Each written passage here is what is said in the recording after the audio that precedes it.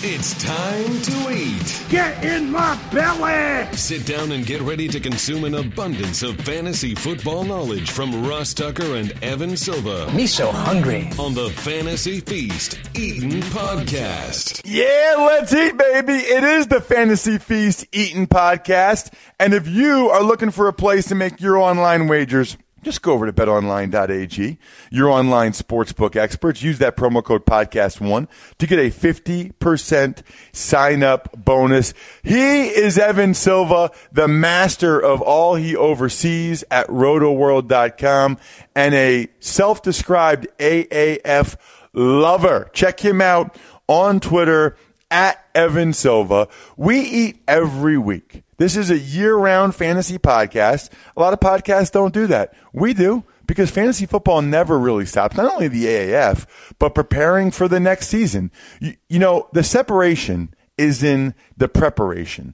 I'm Ross Tucker, former NFL offensive lineman that loves fantasy football, loves when I can beat Evan head-to-head. We're going to have the winner of the Fantasy Feast Redraft League, Anthony Combs, come on at one point this offseason. This is part of the offseason I really like, when we bring on different guests who offer a different perspective, different stats, different things that we should consider or take into account, different player evaluations, because it's hard to do that when you get close to the season. You get close to the season, there's other stuff you start to dive into, and Evan's grades, Tears of Evan, my O-line grades. So it's awesome in the offseason to be able to really get some of this other information that could be the differentiator this season. So let's dive right into it. And along those lines, very happy to welcome on today's guest. As usual, the guest is a guy that Evan Silva says, we got to get this guy on. He's awesome. We got to get him on to talk about coming off a bye week or talking about college prospects.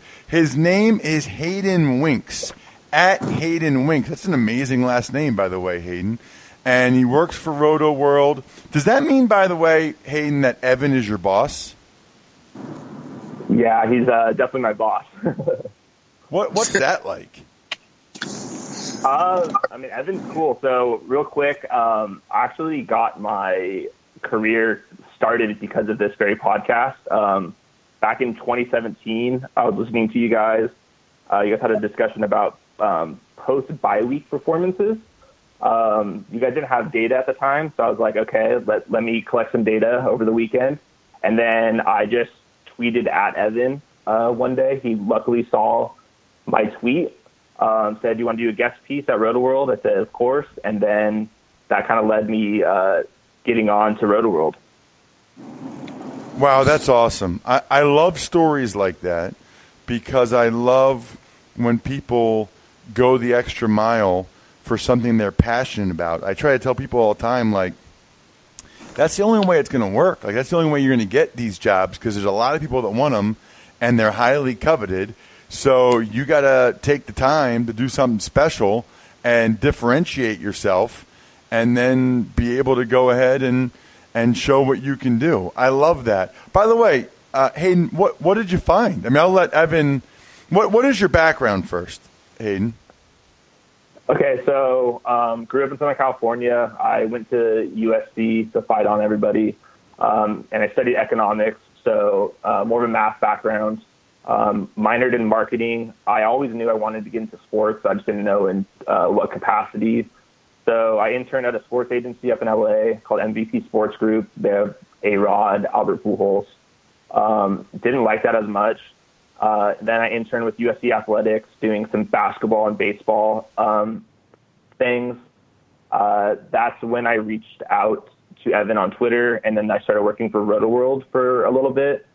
Then I landed a position with the Los Angeles Chargers. So I was with them for the 2017 season, which was awesome. Learned a lot of things, met some cool people, and that was kind of a big deal just to get an NFL team on my resume. And then afterwards, I knew I wanted to get back into more of the writing. So that's when I reached back out to Roto World, and that brings us to today. Okay, so I got to ask you then, what job did you get with the Chargers? How did you get that, and what did you do for them? So I was in their marketing department. So this was pretty unique. This was the first season coming into LA. So this was the fight for LA. There were a lot of bad publicity and stuff. So it was kind of interesting to be on the inside of all that stuff, see what the game plan was. A lot of things were new for everybody. I mean, we were just playing in that soccer stadium. Nobody had ever been there. And it was very unique, and just everything had to be accomplished like right away, and nothing was set in stone. So it was great experience just from a business perspective. Then I met a friend that's in the scouting department. So then I was starting to learn some things from him, from what the NFL teams actually do. And yeah. Wow, that's awesome, man. Very, very cool. And now what's your main focus at RotoWorld? So this year I did some prop betting pieces for the NFL. That was for MVP, Rookie of the Year, passing yards leaders, that type of stuff. And then I did some NFL DFS pieces. But primarily I was with the college football side. I had a weekly, basically what Evan does with the matchups column on the NFL side. I was trying to replicate that for college football DFS as that's growing. And then I blurb on both sides. And after the season ended, I've been going all in on the draft. Okay, cool. So then I guess before I hand it over to Evan, my last question is going back to how you first got the job with RotoWorld and how you first got on Evan's radar. What did you find with guys coming off bye weeks? Yeah, so you guys were pretty much dead on. So at the time, I think there was a couple players that were kind of just busting off of their bye week. So what I did is I looked at all the wide receivers. I went back a few years, and post-bye, the players either did really well or really bad. So there's a higher bust rate in post-bye than the other weeks of the season. That was not too surprising for me, just because I think these players, Ross, you might be able to, you obviously know this better than I do, but I think they get in a rhythm, and maybe the bye week might get off of that. And I think coaches might change their game plan, and that will throw off somebody that's kind of been hot recently. And maybe the bye week will get them off of either their schedule or off their game plan. So you'll see a higher bust rate coming off the bye week, but there's also a higher ceiling. So some of these players that were kind of struggling going into the bye, they could have a big week afterwards. So you'll kind of see what we call a bimodal graph. So people on the front end where there's like scoring like less than 6 points, and then a higher bump at people scoring like plus 18 points. So I don't have the exact numbers in front of me, but that was the general idea. Awesome. And I'm glad. I really am into people doing the legwork for things I don't feel like doing and proving me right. So, Hayden, you're going to go a long way in this world if you just keep doing that. Just keep listening to me just spout off opinions or thoughts without any information whatsoever to back it up. And then do the research, get the numbers, and if it backs me up, let me know. If it doesn't, just forget about it. Don't worry about it. That way I can have data to back me up. So, no, that's awesome, man. And yeah, there's a lot of reasons it could be. Some of it's rhythm. It depends on what they let the guys do for the bye week and what those guys get into. And there's a lot of different factors that could be in play there for sure. Evan, I'll let you have at it with your buddy. So I guess you kind of answered this, Hayden, but I got to ask you again. What is Evan like as a boss? Because he's terrible as a co-host. I mean, he's awful. So I can't imagine what he'd be like as a boss.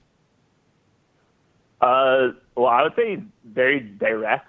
Right when we were first talking, I was admittedly pretty nervous to talk to him.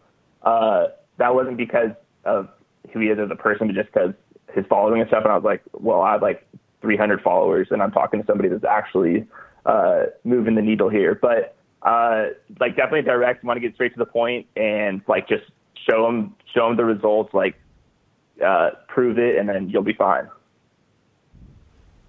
I love it. It's all you, Evan. Yeah. So one thing I wanted to note is that usually the conversation weekly that we have about the post-bye performance isn't necessarily about specific players, although after Hayden did that research, then we really extended it to specific players because, hey, we had some evidence that it does lead to higher variance results from fantasy wide receivers. But we usually talked about it in terms of just how a team would perform. And since we have really started to talk about that, I mean, I think we've kind of gotten to the point where we understand why it may be, and it's almost intuitive. And we've gotten to the point where we kind of expect teams to either let down or, just come out of the bye, like just swinging full bore. And I think that it also kind of is a testament to that the Andy Reid statistic of how good he is coming off of a bye. That's like a skill, and how consistent that he is. Whereas a lot of teams and even now players, as Hayden showed, are higher variance coming off of that rest week where they go see their family or they get out of their rhythm, et cetera, et cetera. But yeah, I think that's a really interesting conversation, and we've been able to kind of profit off of it when we talk about these games from a sports betting standpoint, and certainly when we talk about wide receivers in DFS coming off of bye weeks. So, Hayden, you spent a year with an NFL team that actually doesn't have an analytics department. The Chargers do not have an analytics department. They may be the only team in the NFL that doesn't have one. I think that they do use analytics. Their GM may use analytics, but I think that they do not, or I know for sure that they don't have an analytics department, or at least as of last December. And you have done a bunch of analytical write-ups since the end of the season, looking at statistics that were actually predictive toward NFL success. And anybody can go look at all these articles. They're all posted on rotoworld.com under the college football tab, or you can just go to Hayden Wink's Twitter at Hayden Winks. He's got them all posted there. So, Hayden, after doing all this research, after spending a year with an NFL team, what are your takeaways? How do you think that NFL teams can use analytics during the NFL draft specifically? Yeah, so that gets into basically two parts. You have your player evaluations and then everything else. So I think before you even get to your player evaluations, your postseason work, where did you struggle, where did you win? So, I mean, using any of the data points that like Warren Sharp will have, that needs to be the first step. So that definitely falls under the analytics branch. You can use that towards free agency, predicting where players are going to, how much they're going to sign for. You can use analytics doing that, using past player contracts. Then you have trading picks. We've seen the research about trading back in the draft. So there's analytical work to be done there. And then you could be forecasting where players are going to be drafted. I'm going to be doing some of that stuff in future columns at RotoWorld. Just using composite big boards and mock drafts and stuff. There's some cool predictive stuff that you can do with that. And then that's when you get into your player evaluation. So even before you get into the combine, how these players did on the field, there's like 3 or 4 steps that you can be going through if you're going to be using analytics full time. So then when you're getting into your player evals, obviously you have a ton of college football data. The college football data is only going to get bigger. It's nowhere near what we're used to with the NFL. But the NFL teams probably have more access than what the public has. But regardless, you can be building models off of the historical data using on-field production, on-field efficiency. Then you can move on to the combine. There are positions that the combine matters. There are positions where the combine largely doesn't matter. And that's where I think combining the combine with how they produce on field, you can build some pretty cool models. I'm testing a bunch. I'm going to get all the data for these players, and then I'm going to be building an analytics top 300 big board. I've never seen one. They could be out there, but it's going to be purely based off analytics, using models and positional value and all that stuff. So there's a lot of steps that you can be taking. I hope that all these teams are taking them. I'm sure some teams are much better than others, but it just comes down to using the historical data and then valuing whatever new metrics you can get that don't have historical data. So you can't put those in your models, but they still hold relevance. So there's new companies, SIS, Sports Info Solutions, Pro Football Focus. These companies have awesome new metrics, so then it's just about valuing where you put those into the equation.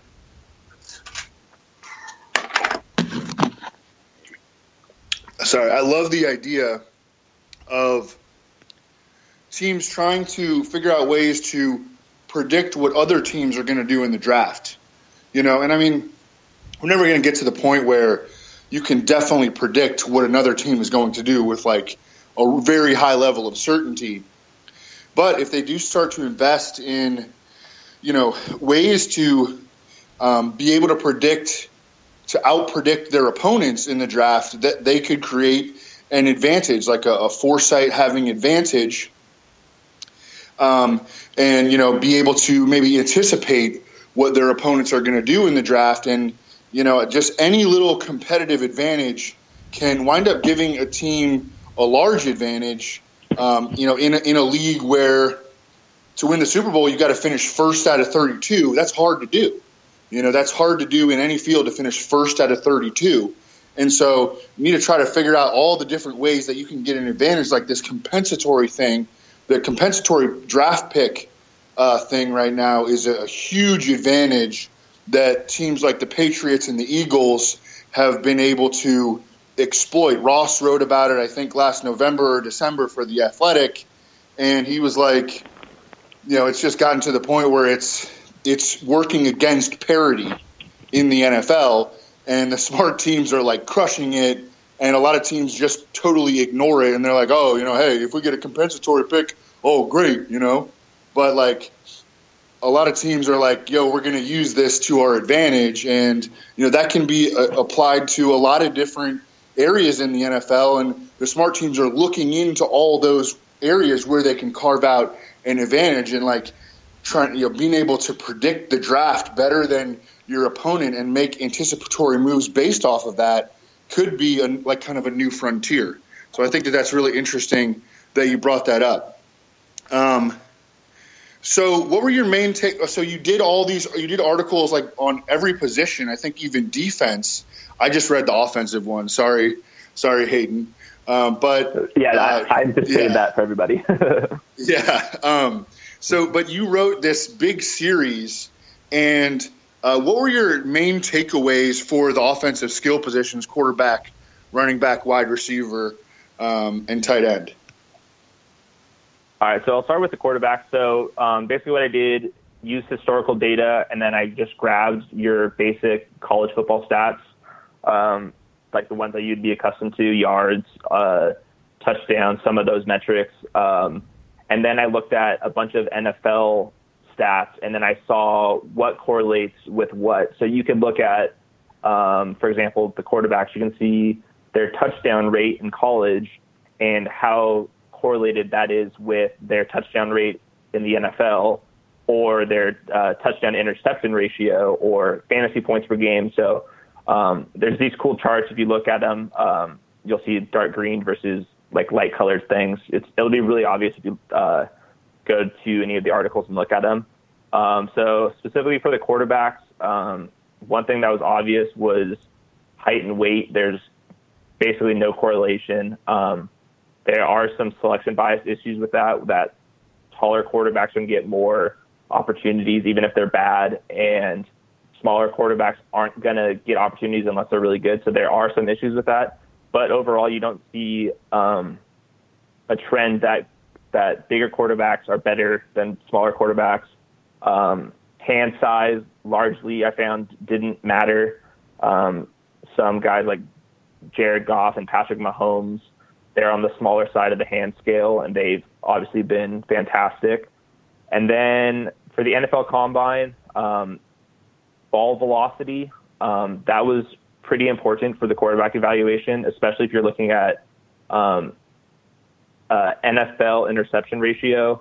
The slower you throw the ball, the more interceptions you have, which makes sense for throwing the ball to the perimeter. That ball is hanging in the air, it's going to get picked.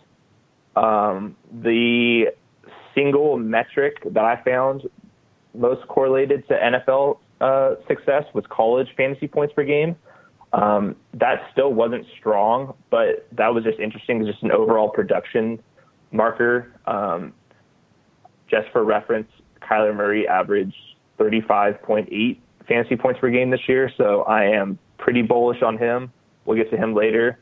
For quarterbacks, your rushing production in college is translates to the NFL very well. So very rarely are you going to get somebody that wasn't running in college that's going to run. So yeah, that's basically it. The NFL Combine doesn't matter outside of the ball velocity and the actual throwing drills for quarterbacks. And you're going to want some production. I have a minimums column as well, where you can see which quarterbacks from this class failed to meet different metrics, historical metrics. That's also at RotoWorld. But let's go on to the running backs. You have it's kind of hit and miss. A lot of these players you'll see, talking big picture, they had great college seasons when they were young, 18, 19, 20 years old. That's when they have these breakout years. The running backs, they usually have a larger share of their carries and yards, but there are some outliers. You get your Alvin Kamaras of the world that throw out all these models. And that's where a lot of the debate is with Josh Jacobs this year and some other running backs. We'll get to them later. But overall, you want production from your running backs. The NFL Combine matters a little bit more, but it's largely overrated. So we kind of see this with DFS a lot. Unless you're at the extremes of some things, it largely doesn't matter. So with running backs, as long as you don't run like a 4.7 40, you're going to be fine. There's no evidence that a faster 40 time necessarily means you're going to be better in the NFL. But we need to be avoiding players that test really poorly. So that's an overall theme for every player, offense and defense, every position. Moving on to wide receivers, it is very market share driven. So that's just percentage of yards, receptions, touchdowns that a player had with his percentage of his yards, receptions, touchdowns of his team. That was huge. PPR points in college matters a little bit. And then I found the NFL Combine mattering less for receiver than with running backs. I think it's kind of hard to put all these receivers under one category, though, because there's positions within positions for wide receiver. So if you're grouping in a 6'6" receiver with a 5'8" receiver, of course, the Combine's going to matter at different rates and for different drills. So one idea to move the needle forward for NFL draft analytics is to be breaking down these positions more and more. You can't be grouping in all edge rushers together. There's just too many different kinds of edge rushers. You can get that with the offensive line as well. So I think that's the next step, is there's enough data to get smaller and smaller groupings. So you can group one project is like to find the slot receivers and just like only have draft analytics for slot receivers instead of all of the wide receivers. But when you're looking at the combine, the broad jumps matters a little bit, not too much though. But yeah, everything else is pretty straightforward. The defensive positions, the combine matters a lot. The offensive line was less important. I think there's a lot of football IQ that goes into playing offensive line, maybe more so than other positions. And the combine's not going to be very reflective of that. There are NFL minimums, NFL combine minimums that matter. But, yeah, I mean, it's just you have to go position by position. So I did so at RotoWorld. You can find all the exact information there. But yeah, it's pretty interesting. Just if you look at it just by a single position, there are some things that immediately pop off that matter and some things that don't. But we kind of, as a community, lump everything together, and that's where I think the edges are.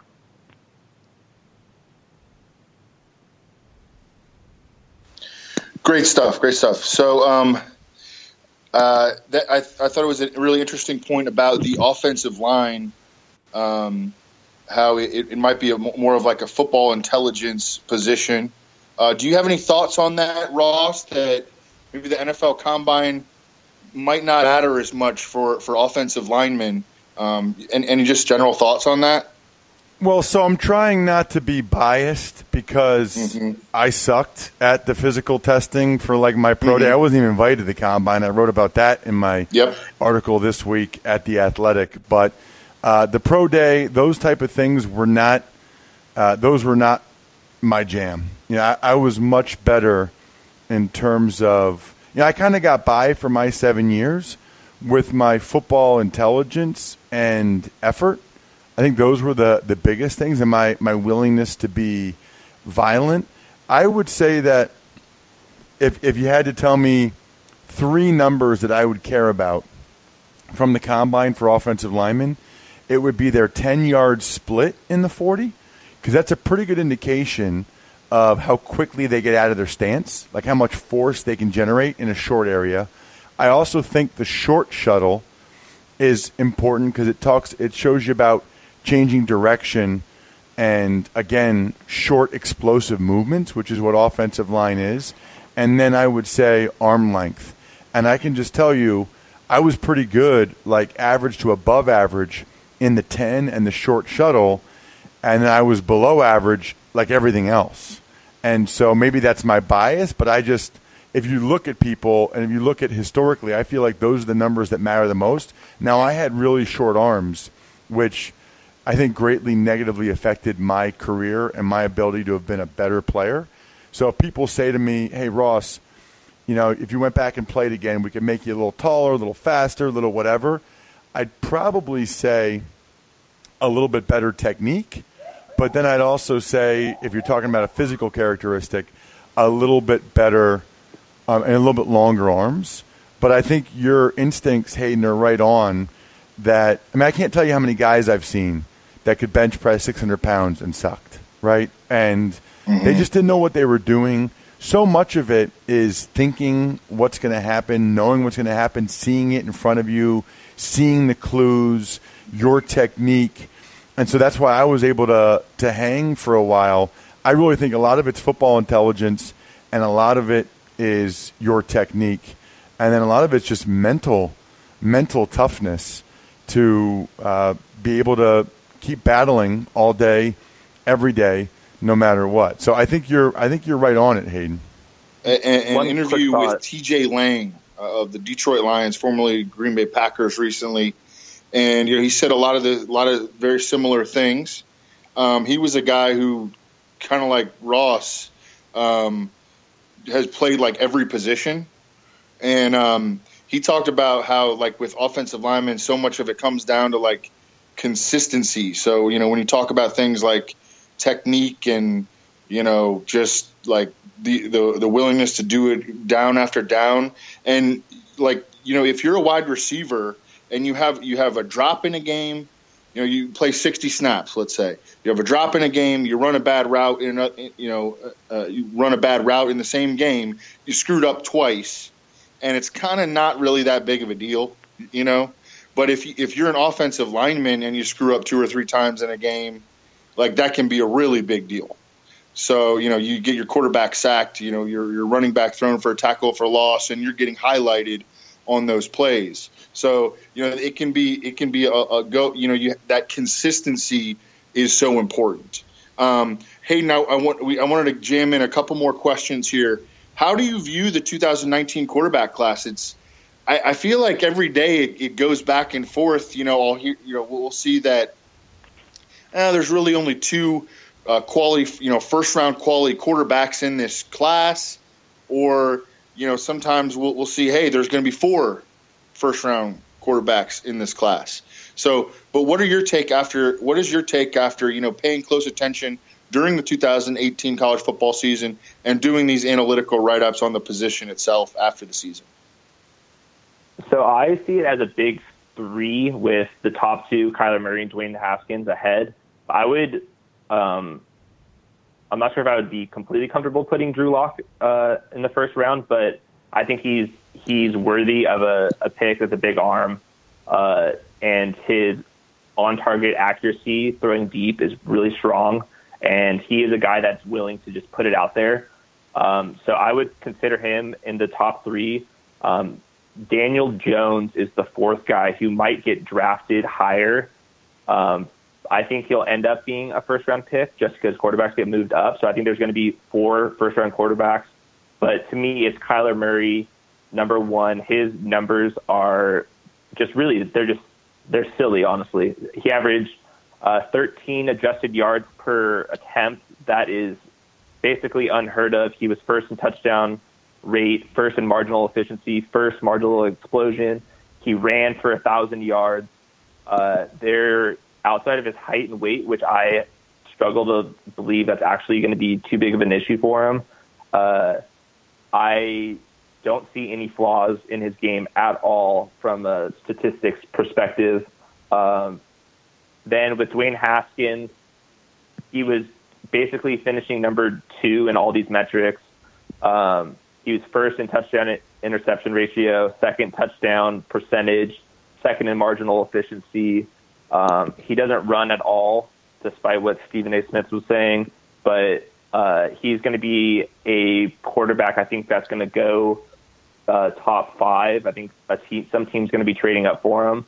And then Drew Lock will come somewhere around pick 10 or so. And then Daniel Jones, I think, is going to end up sliding in somewhere in the first round. So those are your big guys. And then everybody else is a backup quarterback to me. I think it's actually probably a pretty solid backup quarterback class. I'm not sure how much that matters, but there are guys out there that should hang around the league. I'm not sure they're worthy of starting, but your Will Greers, Jarrett Stidhams, Ryan Finley, all these guys might be able to hang around as backup players. Really, really excited about this year's backup quarterback class. Oh, yeah. Which running backs are do you think stood out to you when you did your running back write-up? And correct me if I'm wrong, but you seemed a little low on David Montgomery. Yeah, so you're right about that.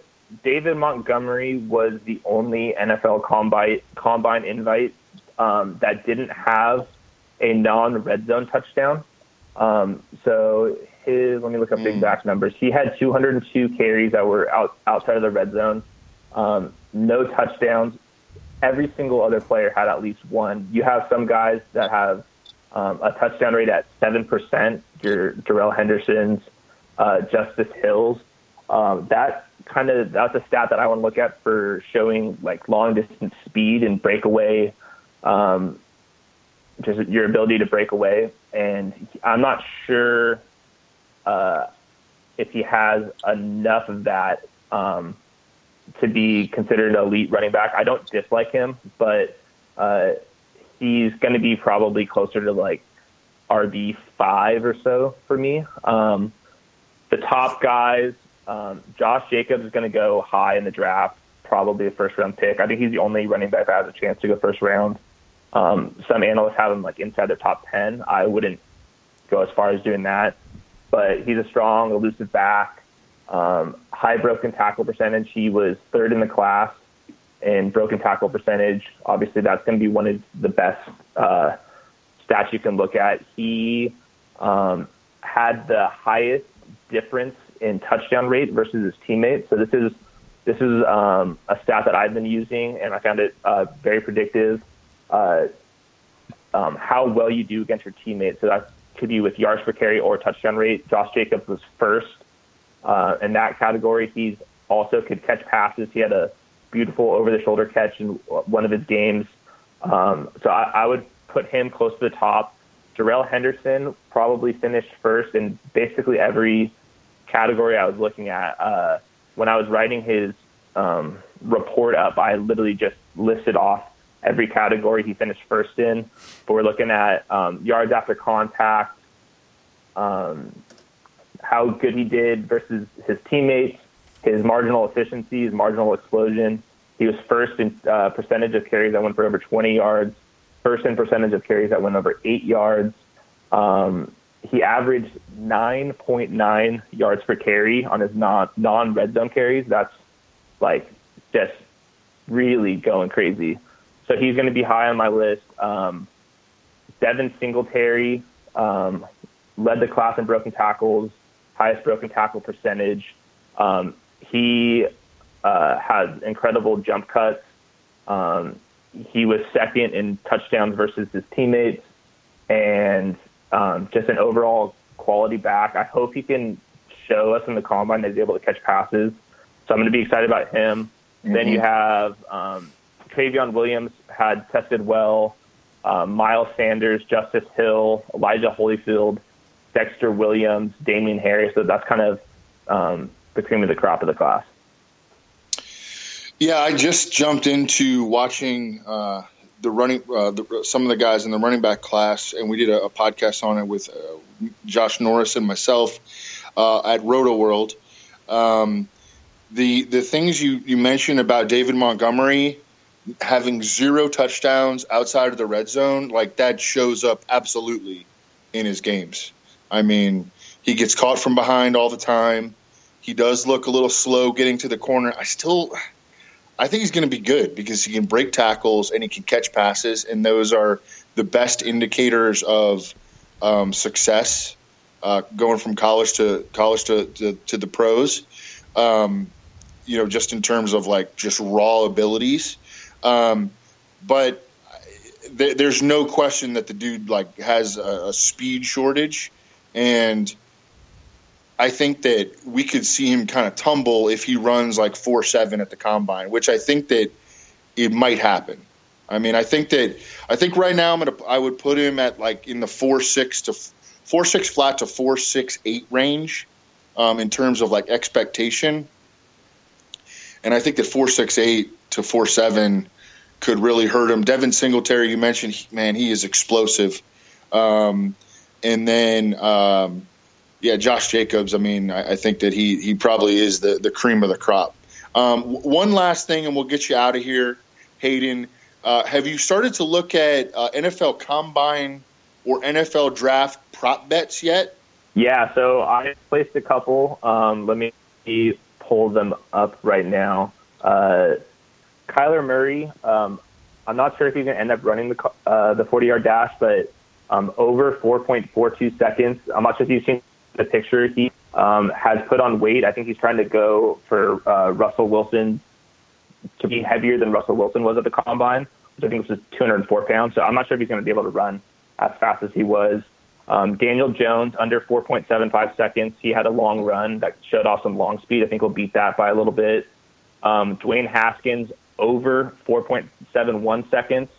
I think he'll be closer to 4.8. Andy Isabella. So this is a little dude out of UMass. He flies. So he was in a track meet against Denzel Ward a couple years ago and beat him in that track event. He could be running in the high 4.2s. So, and Denzel Ward ran like 4.32, I want to say.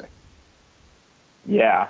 So Isabella is going to be a guy that I'm going to be chasing. Rashawn Gary under 4.65 seconds. Devin White under 4.55 seconds. Those two are going to test pretty well.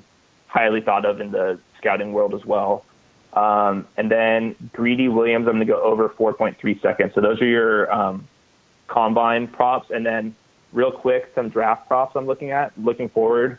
Dwayne Haskins, you can get plus odds at first overall pick. I could see the Cardinals trading that pick, whether it's to the Giants or to the Jaguars. You can get plus odds, so I like that. I like that as well, Hayden, and really appreciate you coming on the show. Again, check out Hayden on Twitter, at Hayden Winks. Works over at Roto World with the slave driver boss, Evan Silva. I will say this, though.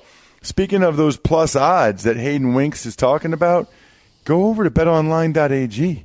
They're the ones that give you those awesome odds. Just make sure you use the promo code podcast1, and they'll go ahead and they'll give you a 50% welcome bonus. So he just gave you some combine-related props. He gave you a draft-related prop.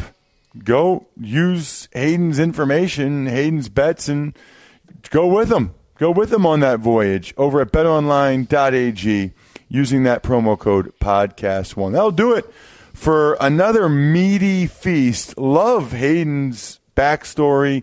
Love the information that he provided. I'm a big fan of these off-season podcasts because I learned quite a bit. Even just the discussion we got into about offensive linemen and me telling them some things, but the things he noticed that didn't matter for quarterbacks, very, very cool.